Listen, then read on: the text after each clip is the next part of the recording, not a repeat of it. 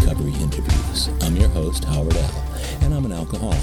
Sober since January 1st, 1988, one day at a time. I'm grateful you've joined us. AA Recovery Interviews is the podcast where Alcoholics Anonymous members from around the world share their extraordinary stories of experience, strength, and hope. Today's show is an encore episode of my interview with MaryCeline L., first released in May 2021 as the 28th interview in the AA Recovery Interviews podcast series. MaryCeline got sober in March 2013. When the pandemic hit last year and the 2020 AA International Convention in Detroit was canceled, I was very disappointed that I wouldn't have the opportunity to meet AAs from around the country and the world. Fortunately, AA meetings rapidly turned into Zoom meetings, and through them, I've met some of the nicest people in the world. My guest on today's podcast, MaryCeline L., is one of those people. As I heard her share time and time again in a couple of Zoom meetings we both attend regularly, I was enthralled by her shares. The wisdom she conveyed was that of one who'd fought hard and suffered much in her battle for sobriety. With multiple stints in AA since 1999, her relapses became increasingly miserable and hopeless. When she finally claimed her current sobriety date in 2013, it was at the desperate end of round-the-clock drinking. From the ashes, her AA program was reignited under the careful guidance of a loving sponsor, whom it appears God placed in her life. From there grew her humble commitment to reside in the middle of the program, replete with the kind of service upon which truly solid sobriety can be based. As you listen to MaryCeline's story, you're likely to identify with many of her experiences, as I did. Her cautionary yet instructive tale inspires gratitude that the teller survived and returned to the program to convey such a vital message of experience, strength, and hope. That she survived to become an active member with contented sobriety, living in the middle of the herd, is proof that surpasses all understanding that AA does indeed work, if we work it. For this podcast, the 28th episode in AA Recovery Interviews, please allow me to share with you the next 60 minutes with my friend and AA sister, MaryCeline L. Hello, my name's MaryCeline, and I'm an alcoholic. Hi, MaryCeline. I'm so glad that you were able to join us this morning. This is a really kind of a momentous morning in that yesterday the Centers for Disease Control and Prevention lifted the mandate for masking and social distancing, which is huge for AA. Had you heard about that? Yes, I have, and it is very exciting. It's been a long year plus. It has, hasn't it? Have you had the opportunity to go to any live meetings since last year at all? I attend a beach meeting on Sunday mornings, a big book meeting, and I live in Florida on the East Coast near the beach, and I love that beach meeting. We read a chapter from the big book, and then we have a little swim break in between, and then come back and, so it's really a different kind of meeting, but it's beautiful because it's in the morning and the energy is fresh and it's very peaceful and meditative. Sounds really invigorating, too. It is. That's the first AA meeting I've ever heard of where people wear their bathing suits to it. That is... Well, in the winter, we're not wearing bathing suits. It actually can get quite cool here. And that's fun, too. Sit in the fresh air and the breeze, and it's great. Yeah. Well, before we go any further, I just want people to know that MaryCeline is your first name and your last initial is L. Just so people won't think that I'm using Mary with Celine as your last name, that we'll get that out of the way up front. The first meeting I went to and I said, "Hi, I'm MaryCeline," somebody said, "No last names." I said, "No, it's my first name." So you've been doing Zoom meetings, and I guess that's where you and I met last year, was at the Zoom meetings out of London, of all places. Right. So this American invasion of London, or of Great Britain that you and I have been a part of, how did you find your way to those meetings? There's a woman in my home group down here in Florida that lives part of the year in London, and I knew nothing about Zoom when the pandemic came.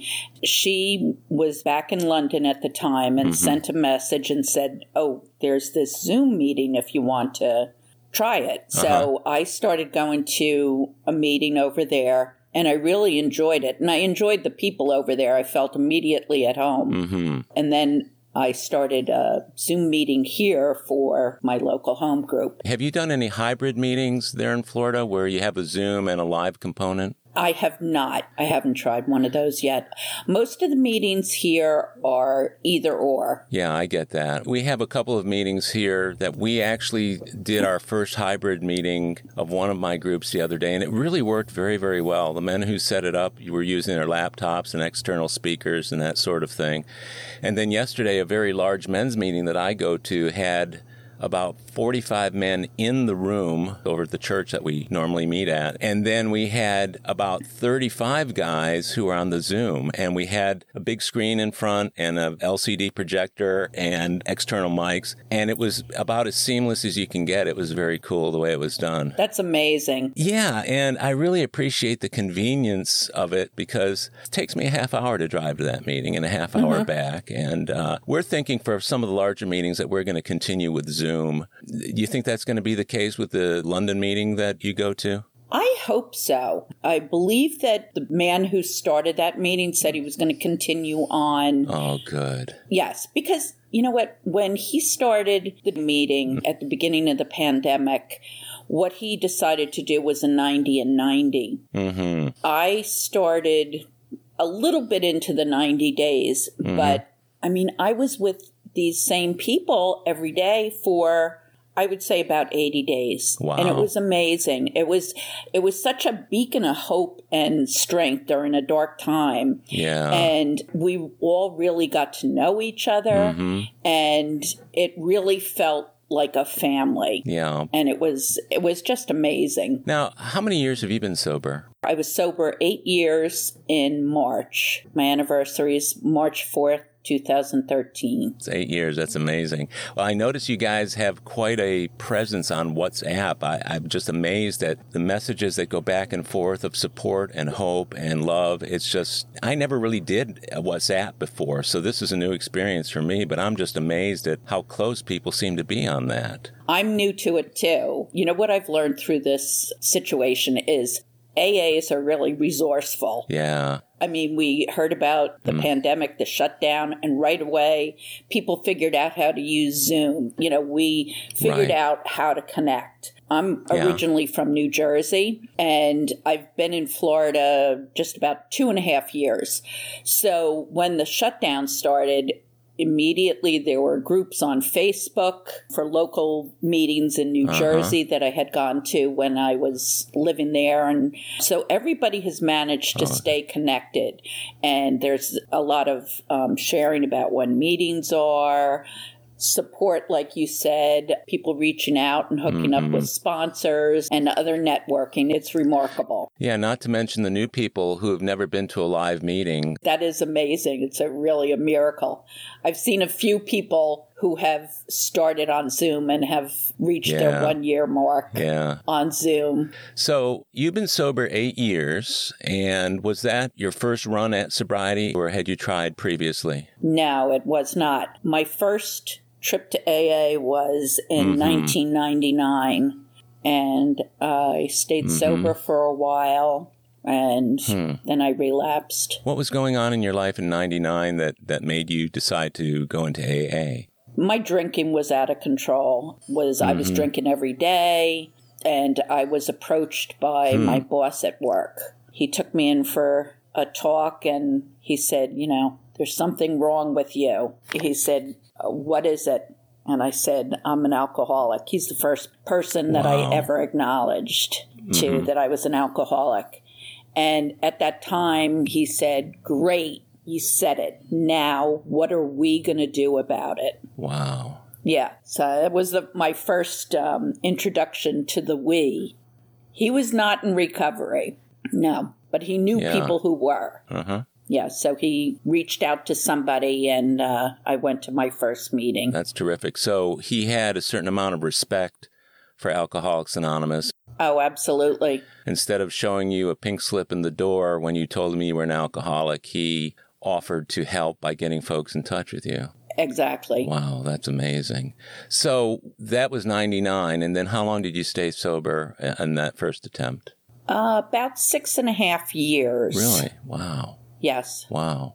And were you active in the program during that period of time? What happened was I started out, I have to say, I didn't want to go to AA under any circumstances because I had that contempt prior to investigation. My mother was an alcoholic, and she had come to AA, and I was just so resistant to going. Mm-hmm. But I do remember that the first time I went, I could immediately feel the love from the people that I met there. And I did start going, and I started doing the steps with a sponsor. And we finished steps 4 and 5. And unfortunately, that was as far as she had gone with her sponsor. So I was left with all that stuff. And I felt uncomfortable, and I felt like something was missing.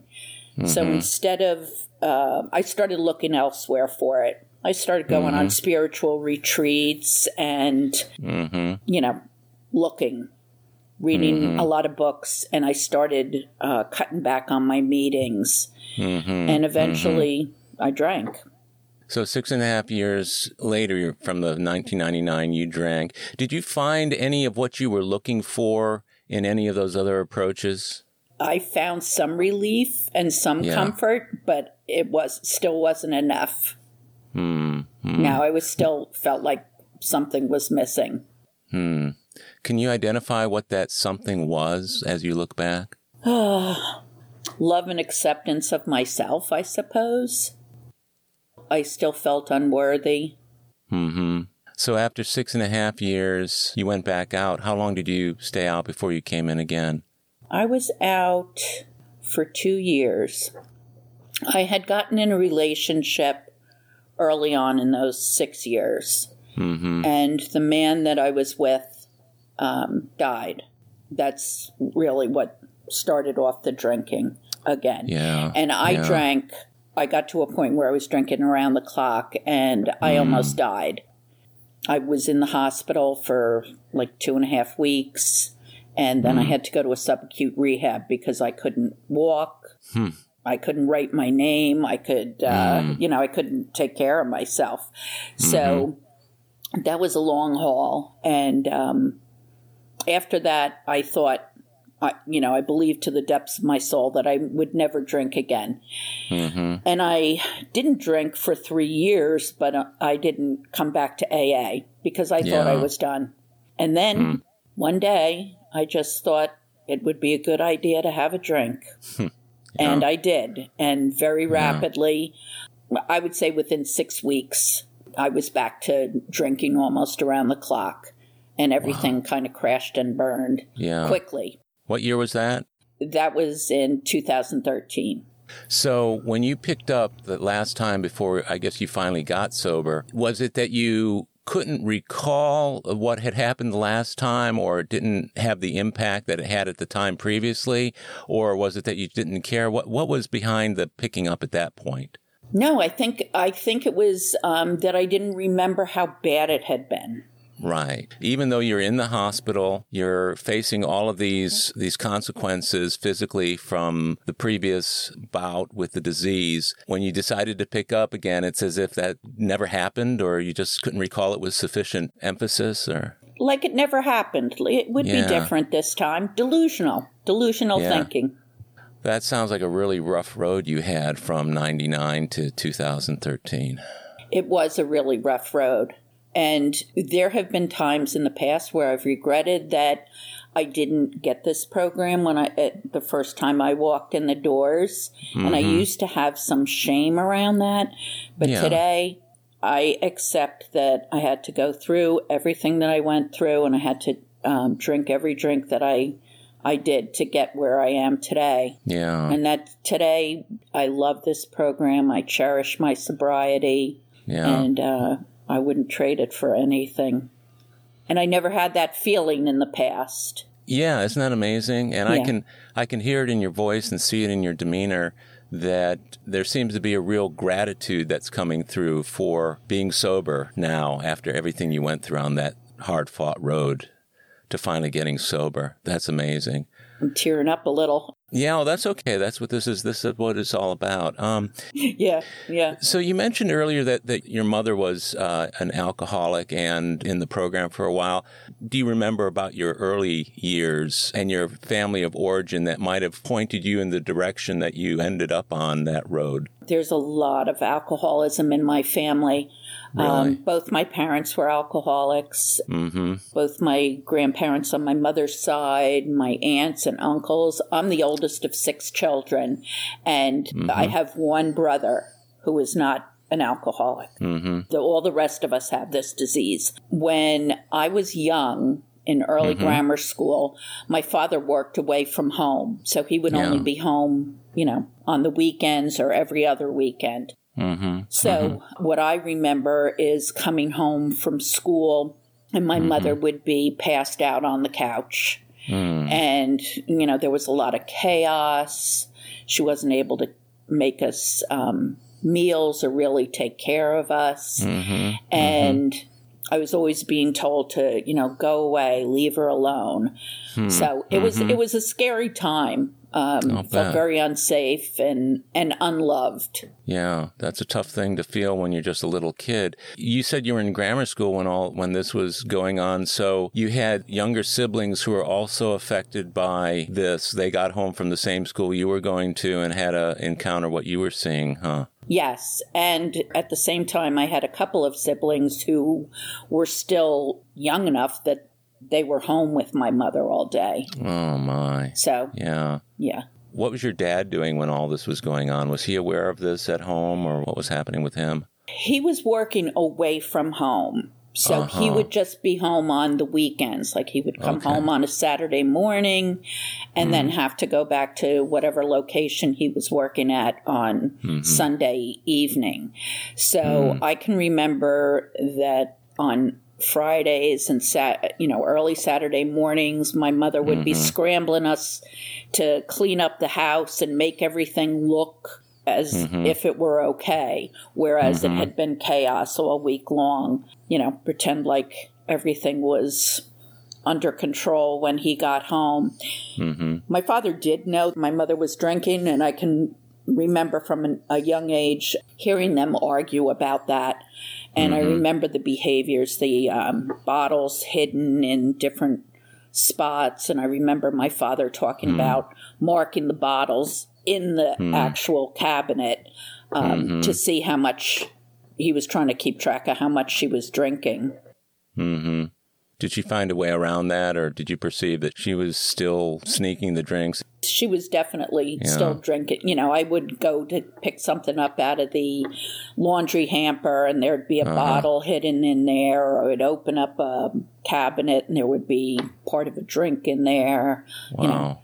And those things frightened me. I remember knowing it was wrong and being really afraid. Yeah, that's a scary thing, especially when you're that young. So you were largely without a father during the week. Now, when he came home on the weekends, was he also drinking on the weekends, or was he there for you and your siblings? He drank also, but I would say his alcoholism hadn't progressed to being really out of control at that point. But I don't remember really doing anything fun or anything like that. Wow. He was just there. Did this continue through your adolescence and into your teen years? My mother stopped drinking for the first time when I was in, 4th grade. Oh, okay. Yes.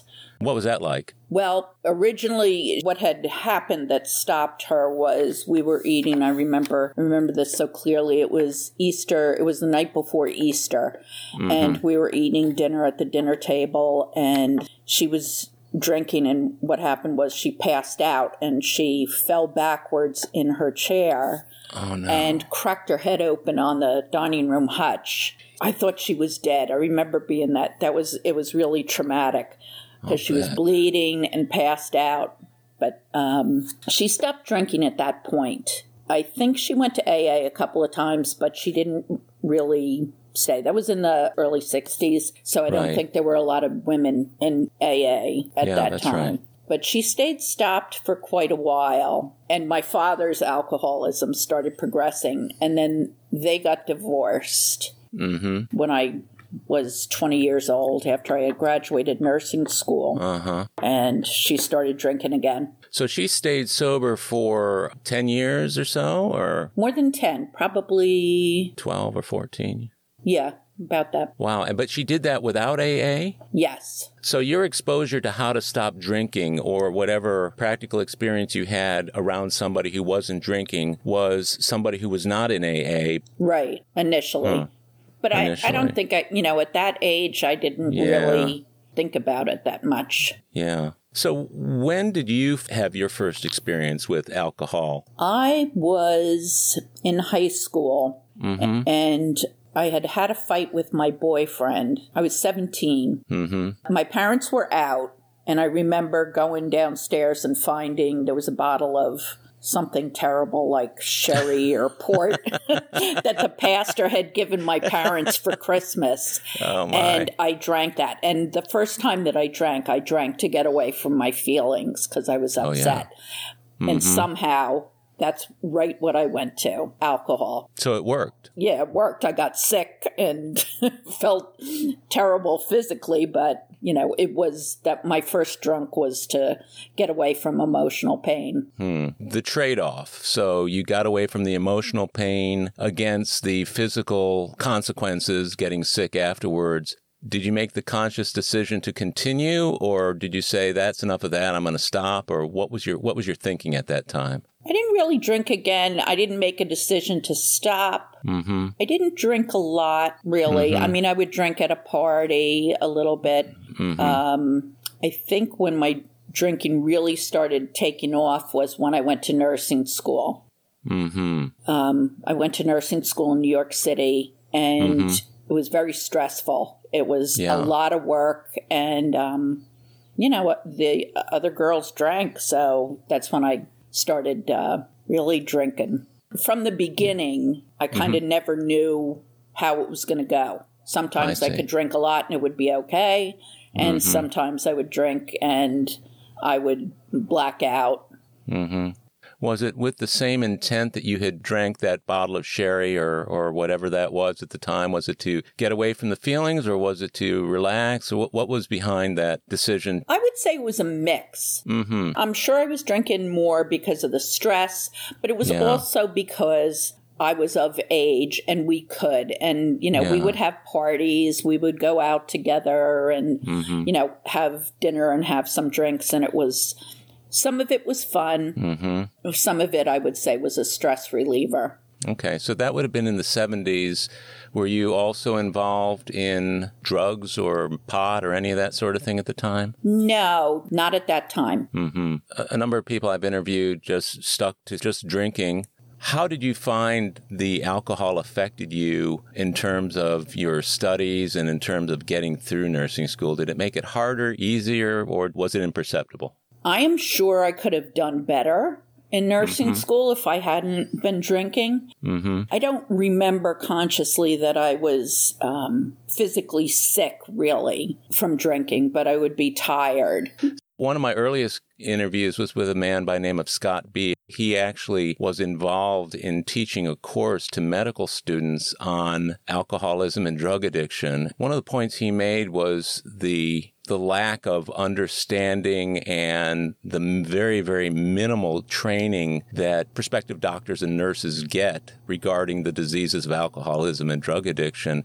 Do you recall any courses that you had, or was there anything within the curriculum that flew in the face of what you were doing on your own after hours? Not at that point. Not at that point. I remember we learned about different liver diseases, the impact of alcohol. We learned a little bit about alcoholism. It's a very small part of our curriculum at that time. As a matter of fact, a year or two after I graduated, working in ICU and seeing a woman who was in there for alcoholism and she had esophageal bleeding. I can remember so clearly looking at her and thinking, how did she let herself get like this?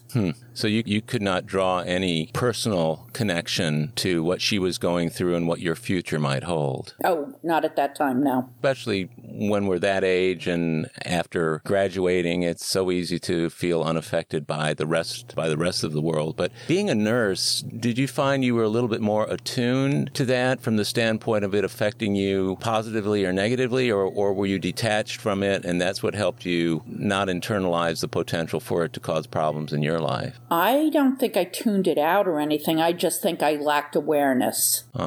Once you had your nursing degree, you went to work as a nurse? I came back to New Jersey and worked in New Jersey. So what did your drinking or your alcohol use look like in the succeeding years after you started working as a nurse in New Jersey? I should say first, I got married right out of nursing school. Oh, you did? Yes, I was 20 years old. I wanted to get away from home. I was looking for love. Like I said, I was always looking for love from an early age. So I thought that situation, being married, would make everything right. Now that I look back, I can understand that I was looking for relationships and situations to fix me and to give me what I was missing. And that marriage only lasted 2 years. I knew at the time that I was getting married that I shouldn't do it. But, I was afraid to say, I don't want to do this. It was like everything was on a roll, moving forward, and I couldn't stop it. So that marriage ended up being annulled. I see. So is it fair to say that marriage was unfulfilling? Yes, it was. I was a new graduate nurse, and I was working different shifts, and the man I was married to worked days, and we were young, and there was a lot of partying, but, because I was homesick for where I had grown up by the beach, it was just, we were just kind of on different paths. Was he a drinker as well? He was a drinker too. I don't know where he is today. I don't think he did have alcoholism in his family, but I haven't seen him in many years. So I don't know. We certainly did our share of drinking at parties, and, I have no idea where he is today. Yeah. Well, being married at 20 is, I think, difficult enough because maturity-wise, we're probably not at the point where we can be making really adult-type intelligent decisions, but the ability to actually get married at 20 and see it last for 2 years. Do you feel that you walked away from that marriage with understanding or with confusion? Confusion. Yeah? In what way? I felt like a failure because the marriage didn't work. And, and that I was miserably unhappy. But I think that I carried that as my, blame on myself. Yeah. That there was something wrong with me, that it didn't work out. Did that cause your drinking to increase or ratchet up, or were you still drinking about the same at that point? What was your response to that? I was slowly progressing, I would say. I moved back to where I was from, by the shore, and I worked with a young group of nurses, and we would go out and after work and listen to music and drink, and, I was drinking a fair amount, but, still having fun at that time, I would say. And it wasn't impairing my work or anything like that. So were you keeping up with your friends? Were you leading your friends? Were you behind their use? Were there other alcoholics or potential alcoholics in that group? Probably potential alcoholics. But around that time, when I was in my mid-20s, I was seeing a guy who suggested to me that perhaps I was an alcoholic. And really? Yeah. How did he do that? I'm just curious. What did he say to couch that particular exchange? I guess I had had a lot to drink, and he said, I think you might be an alcoholic. And he wanted me to try to stop drinking. He had grown up in an alcoholic family. So he said, see if you can stop. So I promised him that I would stop for 6 months. Yeah? And Wow. I didn't drink for 6 months. And I remember my friend saying to me at the time, "Oh, you're not an alcoholic." I lasted 6 months, but I remember at that time, really, I couldn't wait till those 6 months were up so I could prove to him that I wasn't an alcoholic and I could go ahead and go back to drinking. Okay, so was that the longest you had been sober to that point? Yes. Did your stopping drinking at that point for 6 months, did that improve the quality of that relationship? Did it make it more bearable, or were you miserable not drinking? I was miserable not drinking. And again, what I've learned about myself looking back is I chose people who were like my mother. They were emotionally unavailable. And I kept picking the same type of relationship over and over again. And that's what this relationship was like. I can remember feeling very depressed and feeling my marriage had failed. This relationship wasn't working. I can't make anything work, So was that the feeling after 6 months when you started drinking again, or was that something that came back gradually, or when did that thought occur to you? I would have to say that was pretty consistent through. I was with that guy for 2 years, and probably towards the end of the 2 years. Oftentimes, whenever it was that I stopped drinking or using, I did it with the intent of maybe drinking or my drug use is the cause of my problem. And then I would stop for a little while, but not long enough for it to really affect me, but long enough to prove that it wasn't causing that problem. I remember any time I would quit, it was with the intent of proving to myself that I could quit, but I never drew any kind of connection between the drinking and problems, so that whenever it was I started drinking again, I had eliminated drinking as a problem. Did that occur to you as well? Yes. Yeah. I can agree with that. And I remember my belief at that time was just that this was my lot in life. These things were happening to me. And I remember feeling like a victim. Yeah. I don't remember feeling that I had, knowing that I had any power to change any of that. I was just a victim of my circumstances. So taking a look forward from that particular time in your life till the point at which you got sober the first time in 1999, what did those intervening years look like in your life? I left that relationship, and then shortly after, I met the man who would become my second husband. Yes. And I met him out at a bar, of course.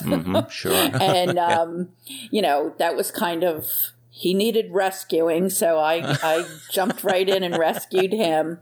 Okay. And we got married after being together for only 9 months. And we had fun in the beginning of our marriage, but he drank like I did. And there was a lot of drinking in our early marriage.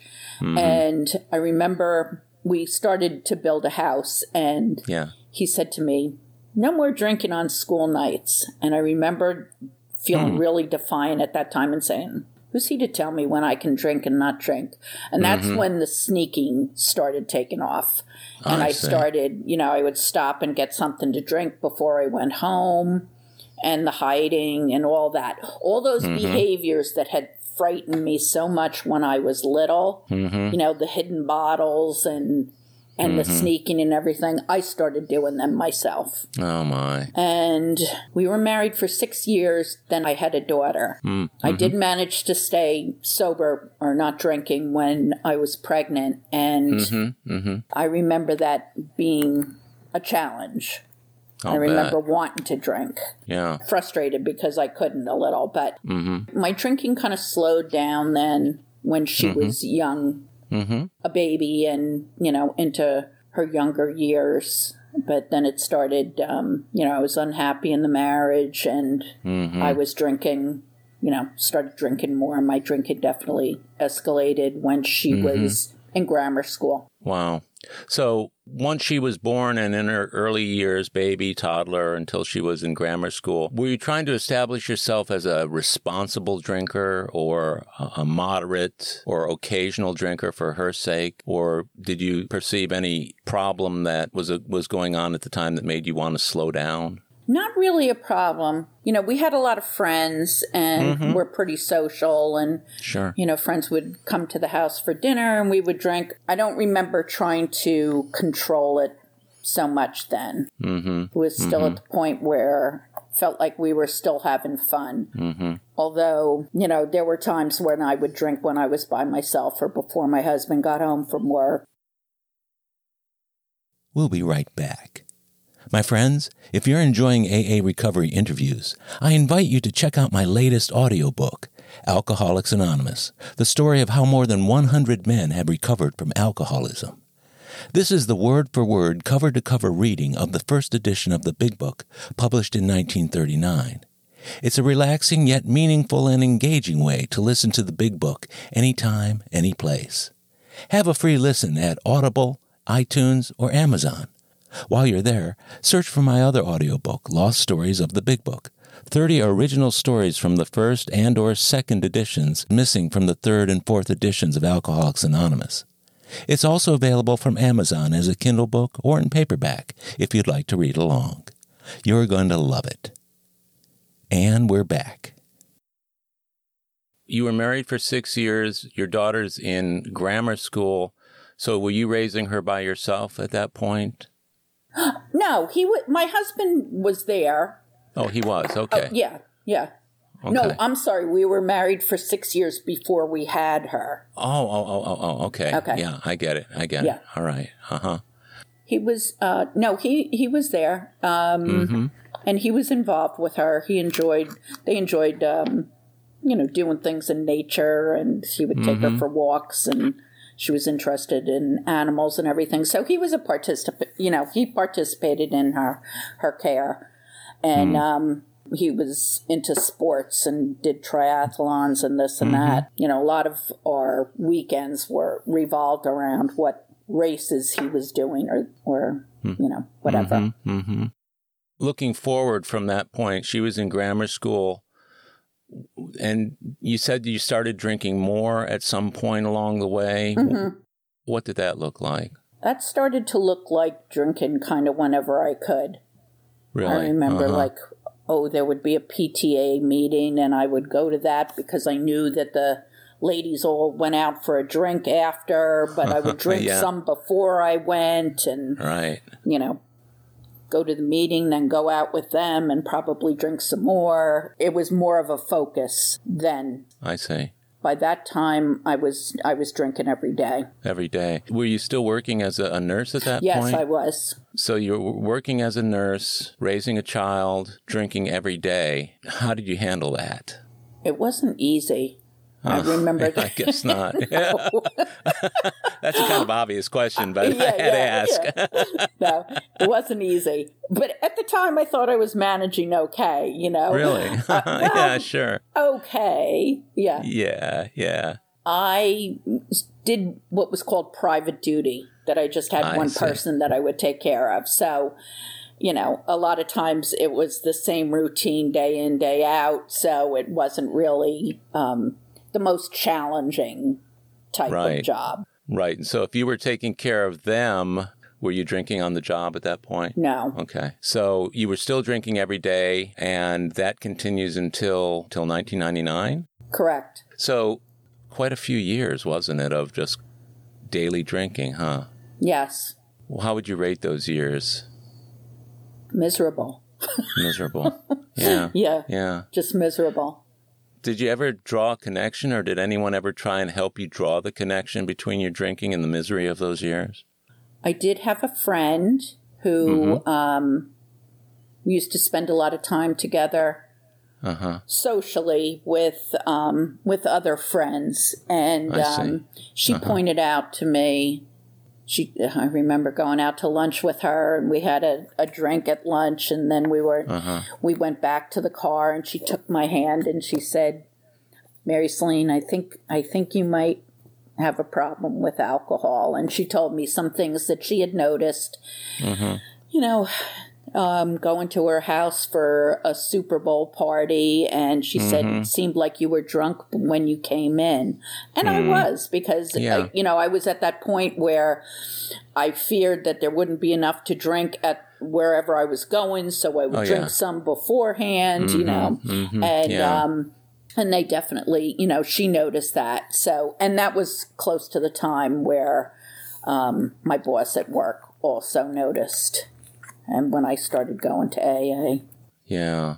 So that was a real gift when he noticed that, or was that just a bump in the road for you? I would say it was a real gift. Yeah. I don't think I was ready yet. Yeah. Unfortunately, I had further to go. Yeah. But it did give me a little bit of insight into AA because I could see it was working for some people, and I could see the love there and the acceptance. I just hadn't surrendered at that point. Now, in your early attempts, including, I think you said 99, you stayed sober for, 6 years? About 6 years, yeah. Were you actually working the program at that point, or were you just going to meetings? I was going to meetings. I would take, service commitments like the coffee and greeting.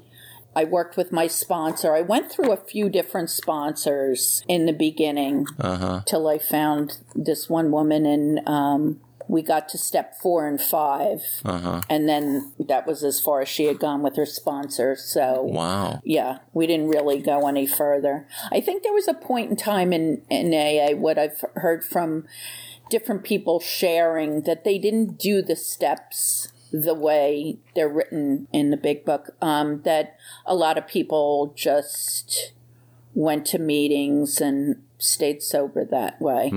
So after 6 years, you went back out. How many years did you stay out at that point? 2 years. And then you came back in. What were you thinking when you came back in that after that slip? Did you have any clue as to what went wrong the first time? How were you feeling?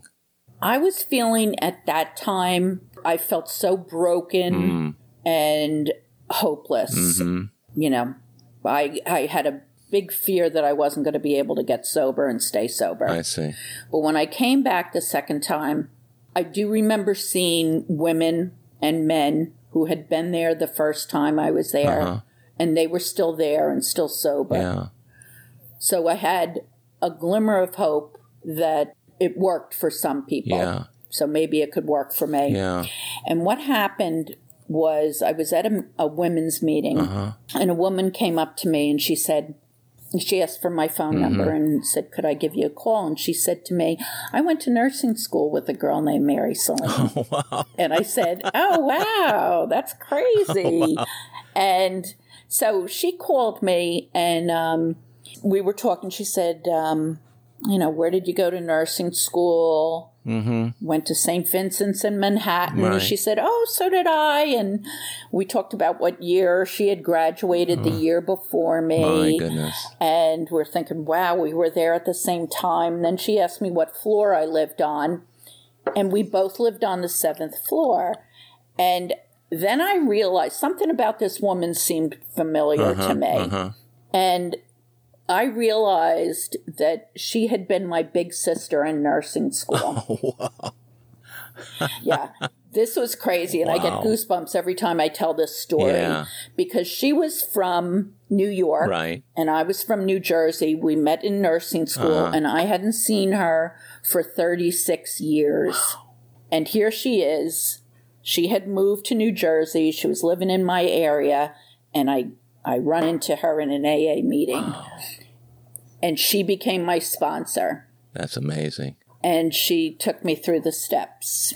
Wow. The way they're written in the big book. Wow. From big sister to sponsor in a 36-year period. That's amazing. Yep. Isn't that amazing? That is amazing. And that, to me, was divine intervention for sure. That sounds like a God deal to me. It sure does. Wow. That is so cool. So how long had she been sober by the time you guys got together? She had been sober 11 years. So unlike the sponsor you had in your first stint, she had worked all the steps and she was involved in the program? Very involved, yes. Yeah, you must have learned a lot from that. Oh, I did. She was amazing. She spent so much time with me.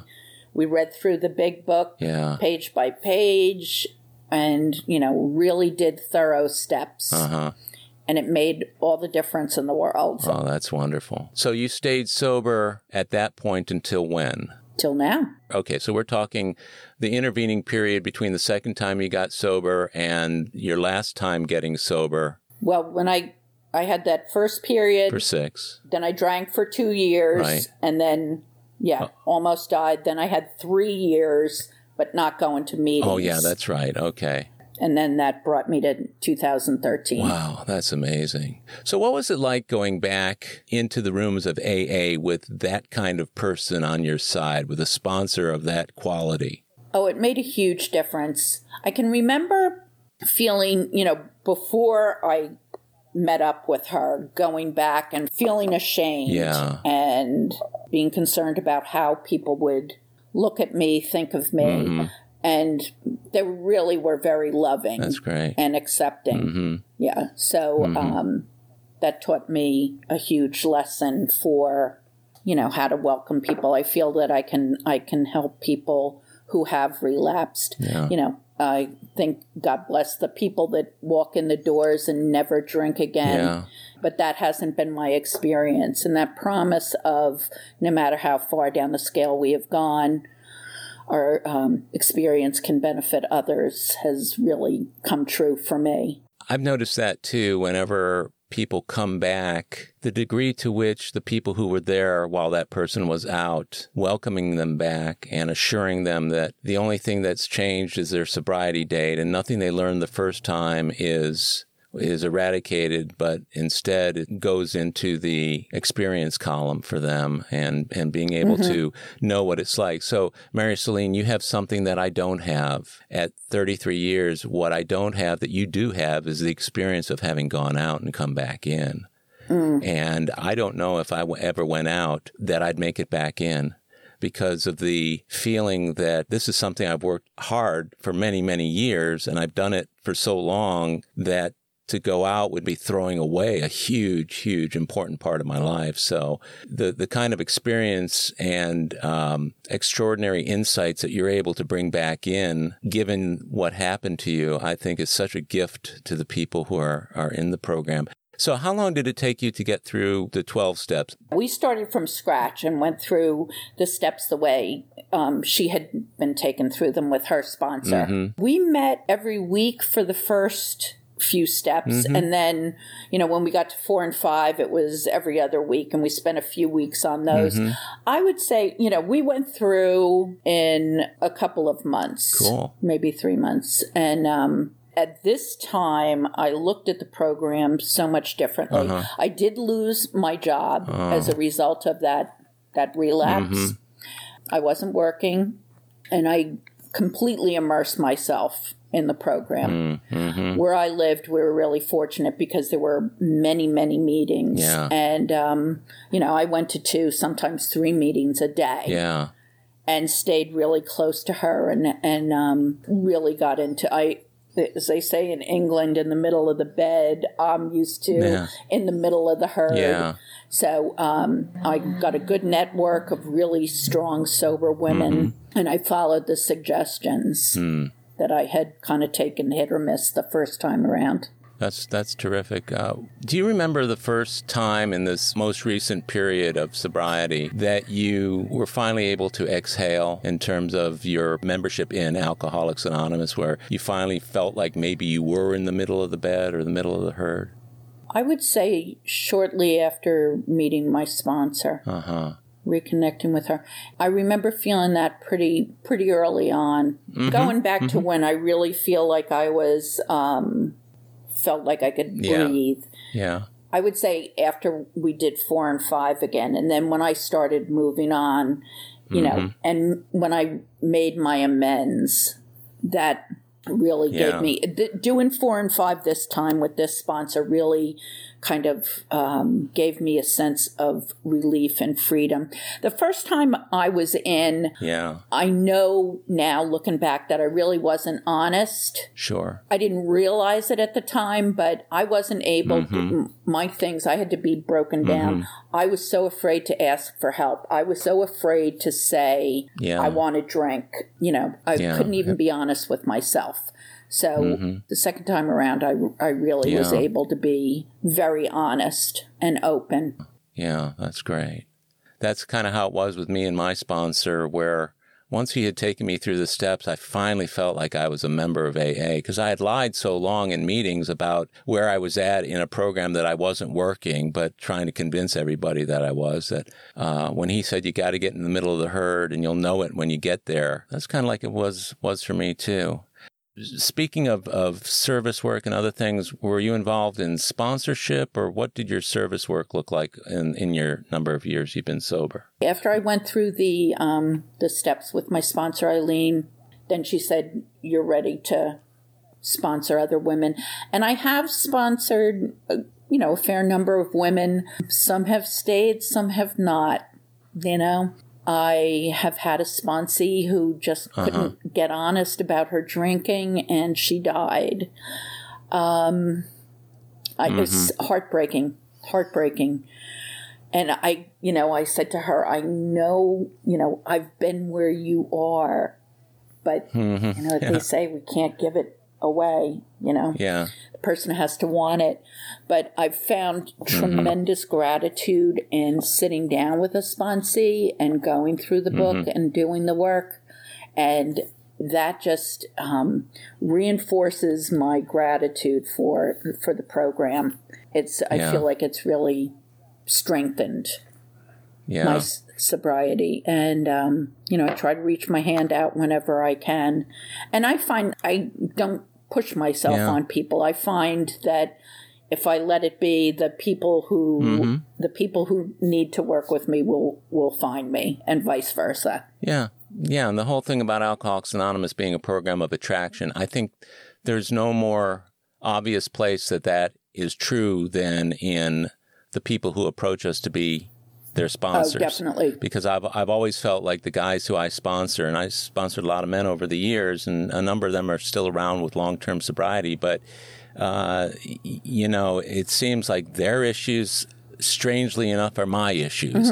Their difficulties and struggles are mine. And sometimes I think my higher power kind of sets that up in a way to not only help me help them, but to help me and to help them help me. And it's just a beautiful synergy.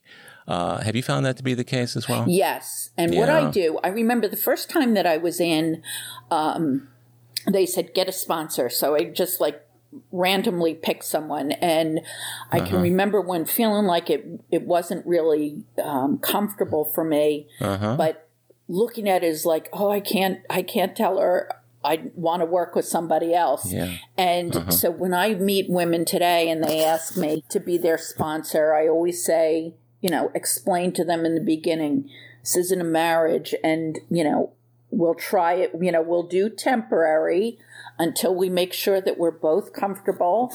And that's great. If you feel that this isn't right for you, then you can find another woman, but I'll be here until, if you feel comfortable. And so that's worked out well for both of us, and I have had sponsees that I've had to let go. I did work in the field for a little while, and they had a saying, if you're working harder than they are, there's something wrong. And I had a girl who was doing well, and we started on the steps, and we were up to 8, and she was getting things back and was very busy, and I said, we really need to get back on the steps, and she just said, well, if you really want me to do them, and I said, that's not what it's about. You need to want them. So yeah. And I know I'm kind of the same way as you are in that I meet people where they are, and I try and help them, but I don't push them. I think the days of sponsors saying, don't call me until you've done your 4th step, those days have come and gone. I'm much gentler about that. And I basically say, if we cannot move on with the steps until you do the step that needs to be done. So I perceive you have the same approach towards that. Exactly. Let me ask you, in the remaining time that we have, MaryCeline, can you recall any times during the past 8 years where you've faced some really significant challenges or occurrences or events that stretched the limits of your sobriety or made you think maybe I ought to take a drink and you didn't? No. There hasn't been a time. I've had circumstances. I lost my job. I got laid off. Yeah. That job in the field, which I loved, I lost that. I got laid off, and I was really sad about that. And then a couple months later, I ended up in the hospital, pretty sick with an autoimmune disease. Yeah. And I was in the hospital for a week, and I had no insurance, and it was a little scary time, and I was really quite sick. So I had no insurance, no job, no money. The thought of having a drink absolutely never crossed my mind. And I haven't had that obsession. It's wonderful. And desire to drink has been removed from me. I feel so firmly entrenched in AA that, I haven't had any desire. And I'm really grateful for that, because I did struggle with that the first time around, that obsession. Quite a spiritual bank account if you got through all of that without drinking. Sounds like you were working the kind of program that supports us through that experience. I believe so. Yeah. I really feel carried. I feel that today I have that faith that no matter what I have to go through, I'll be okay. I really have that belief that I am never alone. I feel really connected these days to the program and to the fellowship. I have to say, too, over the past year plus since we've been in lockdown, I just looked at this as an amazing opportunity. I have gone to more meetings I love it. I love it. It has been such a gift. I think that I can get on a meeting and be with, I'm getting goosebumps again, can get on a meeting and be with people from all these different countries all around the world and still have that connection. And we had the same problem and we have the same solution today. And it's been amazing. And I feel like this has really enriched my sobriety and given me so much more gratitude. Yeah. I was going to ask you about some of the gifts that you've experienced over the last 8 years, but it sounds to me like you just listed one of your favorite gifts of the program, and I know it's been that way for me as well. One other huge gift is now my daughter is she'll be 33 on Sunday. 4 years ago, she got a job offer in Florida, and I had lived my whole life, as I told you, in New Jersey within pretty much a 5-mile radius. And never could picture myself moving. And when she moved to Florida, she said, why don't you move down here? And when I got laid off from that job and, after I had that health issue, I decided I would move down here with her. So I'm really grateful for that today. I've retired from nursing. I love my life today. But the first thing I did as soon as I got myself settled where I was living was to go find meetings, because I knew that I needed to connect with AA right away and, meet my new people. So I went to that beach meeting and started making my connections here. Yeah, I was going to ask you what that was like for you, because I think it was my last guest, Emily, who talked about when she moved from Kansas to Houston and how difficult it was because the meetings weren't like they were where she was. And how did you find the adjustment to meetings and to the people in AA in Florida? That was a little bit of an adjustment. It feels like here the meetings are more fragmented. Where I lived in New Jersey, we would have people that would come for vacation for the summer because it was by the beach. I see. And down here, there are a lot of snowbirds, people that come for the winter and then leave. So when I lived in New Jersey, I would see the same people almost every day at different meetings. We could support each other in our progress and in sobriety and more of a community feel. Here, it's a little more separate. Like I'll see somebody at this meeting, I won't see him until a week later at the next meeting. Yeah. So that was a little bit of a challenge for me. But, I always find that I gravitate towards the people that I need to be with. And I found an amazing sponsor down here. And oh, you did? Yes. I did at that beach meeting. So, Wow. So, and she's a nurse too. So, wow. So, and she helped hook you up with meetings and people and that sort of thing? She did, and other people that I met along the way. So I just did, trial and error too. It was a whole new story. So go to different meetings to find where I felt I fit and am getting what I need. So as we wrap up, could I say you are living in contented sobriety? Oh, yes, definitely. Definitely. No, I love my life today, and I know that that's due to my sobriety, and I wouldn't have my sobriety if it weren't for the program of Alcoholics Anonymous and the fellowship. Yeah. Yeah, I feel the same way, and it came through loud and clear today in our discussion, and I want to thank you from the bottom of my heart. This has been really beautiful, MaryCeline, and I've so enjoyed getting to know you during the time we spent together today, but little bits and pieces of you over the last year. It's been really remarkable. I know. It's an amazing situation. I know. I love when it says in the big book where people who would normally not mix, and through this pandemic where I'm meeting people that I never would have had the gift of meeting. Yeah. So I've enjoyed meeting you too so much and seeing you on different meetings here and there. So, and I thank you so much for asking me to do this. Thank you. I love you, and I appreciate your candor today, because a lot of people come into this really kind of nervous about what they should and shouldn't say. But what I find is that when they're just talking from the heart, everything that needs to be said is said. Does that make sense? Yeah. It does. And I used to be so afraid to let people see me, but now it's like, this is who I am, and speak from my heart. I get so much when other people speak from the heart. Yeah. I hope I said something that might help somebody somewhere along the way. And there's no telling who hears it, who does something a little different just because of something you said. We don't know how we're going to touch people's lives, but I feel pretty certain that some of the things you said today will strike a responsive chord with other women out there. Those who've had the same struggles or not, or those who identify with the kind of sobriety you've had, which to me is just a beautiful thing. So again, many thanks. Love you, Howard. Thank you. Well, my friends, that's a wrap for today's episode of AA Recovery Interviews. Thank you for tuning in. If you enjoyed AA Recovery Interviews, will you please tell others how to listen to it?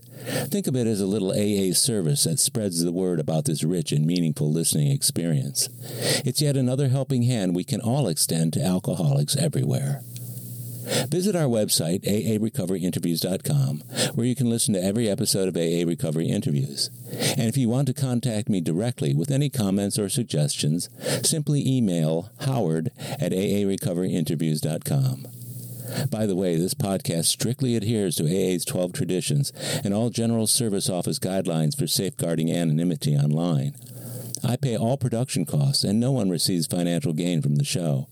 AA Recovery Interviews and my guests do not speak for or represent AA at large.